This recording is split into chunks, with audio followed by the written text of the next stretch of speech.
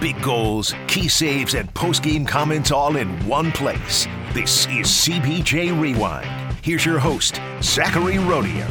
Last night, the Columbus Blue Jackets fell to the Edmonton Oilers 4-1 at Rogers Place. 7:30 into the first, Warren Foegele opened the scoring for the Oilers on the power play.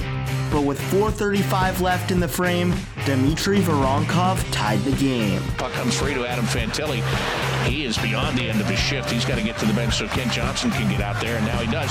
Turnover by Edmonton. Here's Johnson back to Voronkov with a shot, and he scores!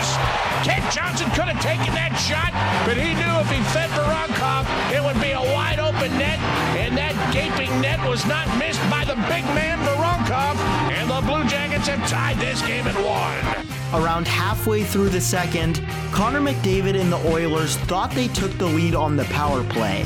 However, after a Blue Jackets challenge, the goal was overturned for offsides, keeping the game tied at 1-1. 4:53 into the third, Evander Kane regained the lead for the Oilers off a rebound, and around a minute later, McDavid made it 3-1 for Edmonton.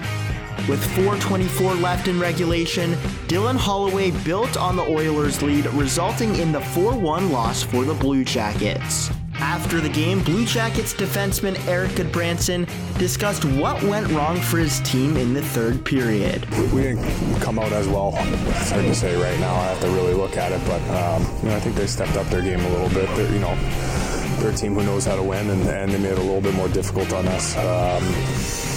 We didn't have the same amount of puck possession in the zone as we had in the previous periods, and that team smells blood. They get right on top of it.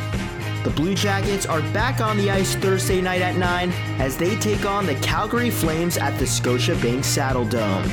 The pregame show starts at 8:30 both on Bally Sports and the Blue Jackets Radio Network.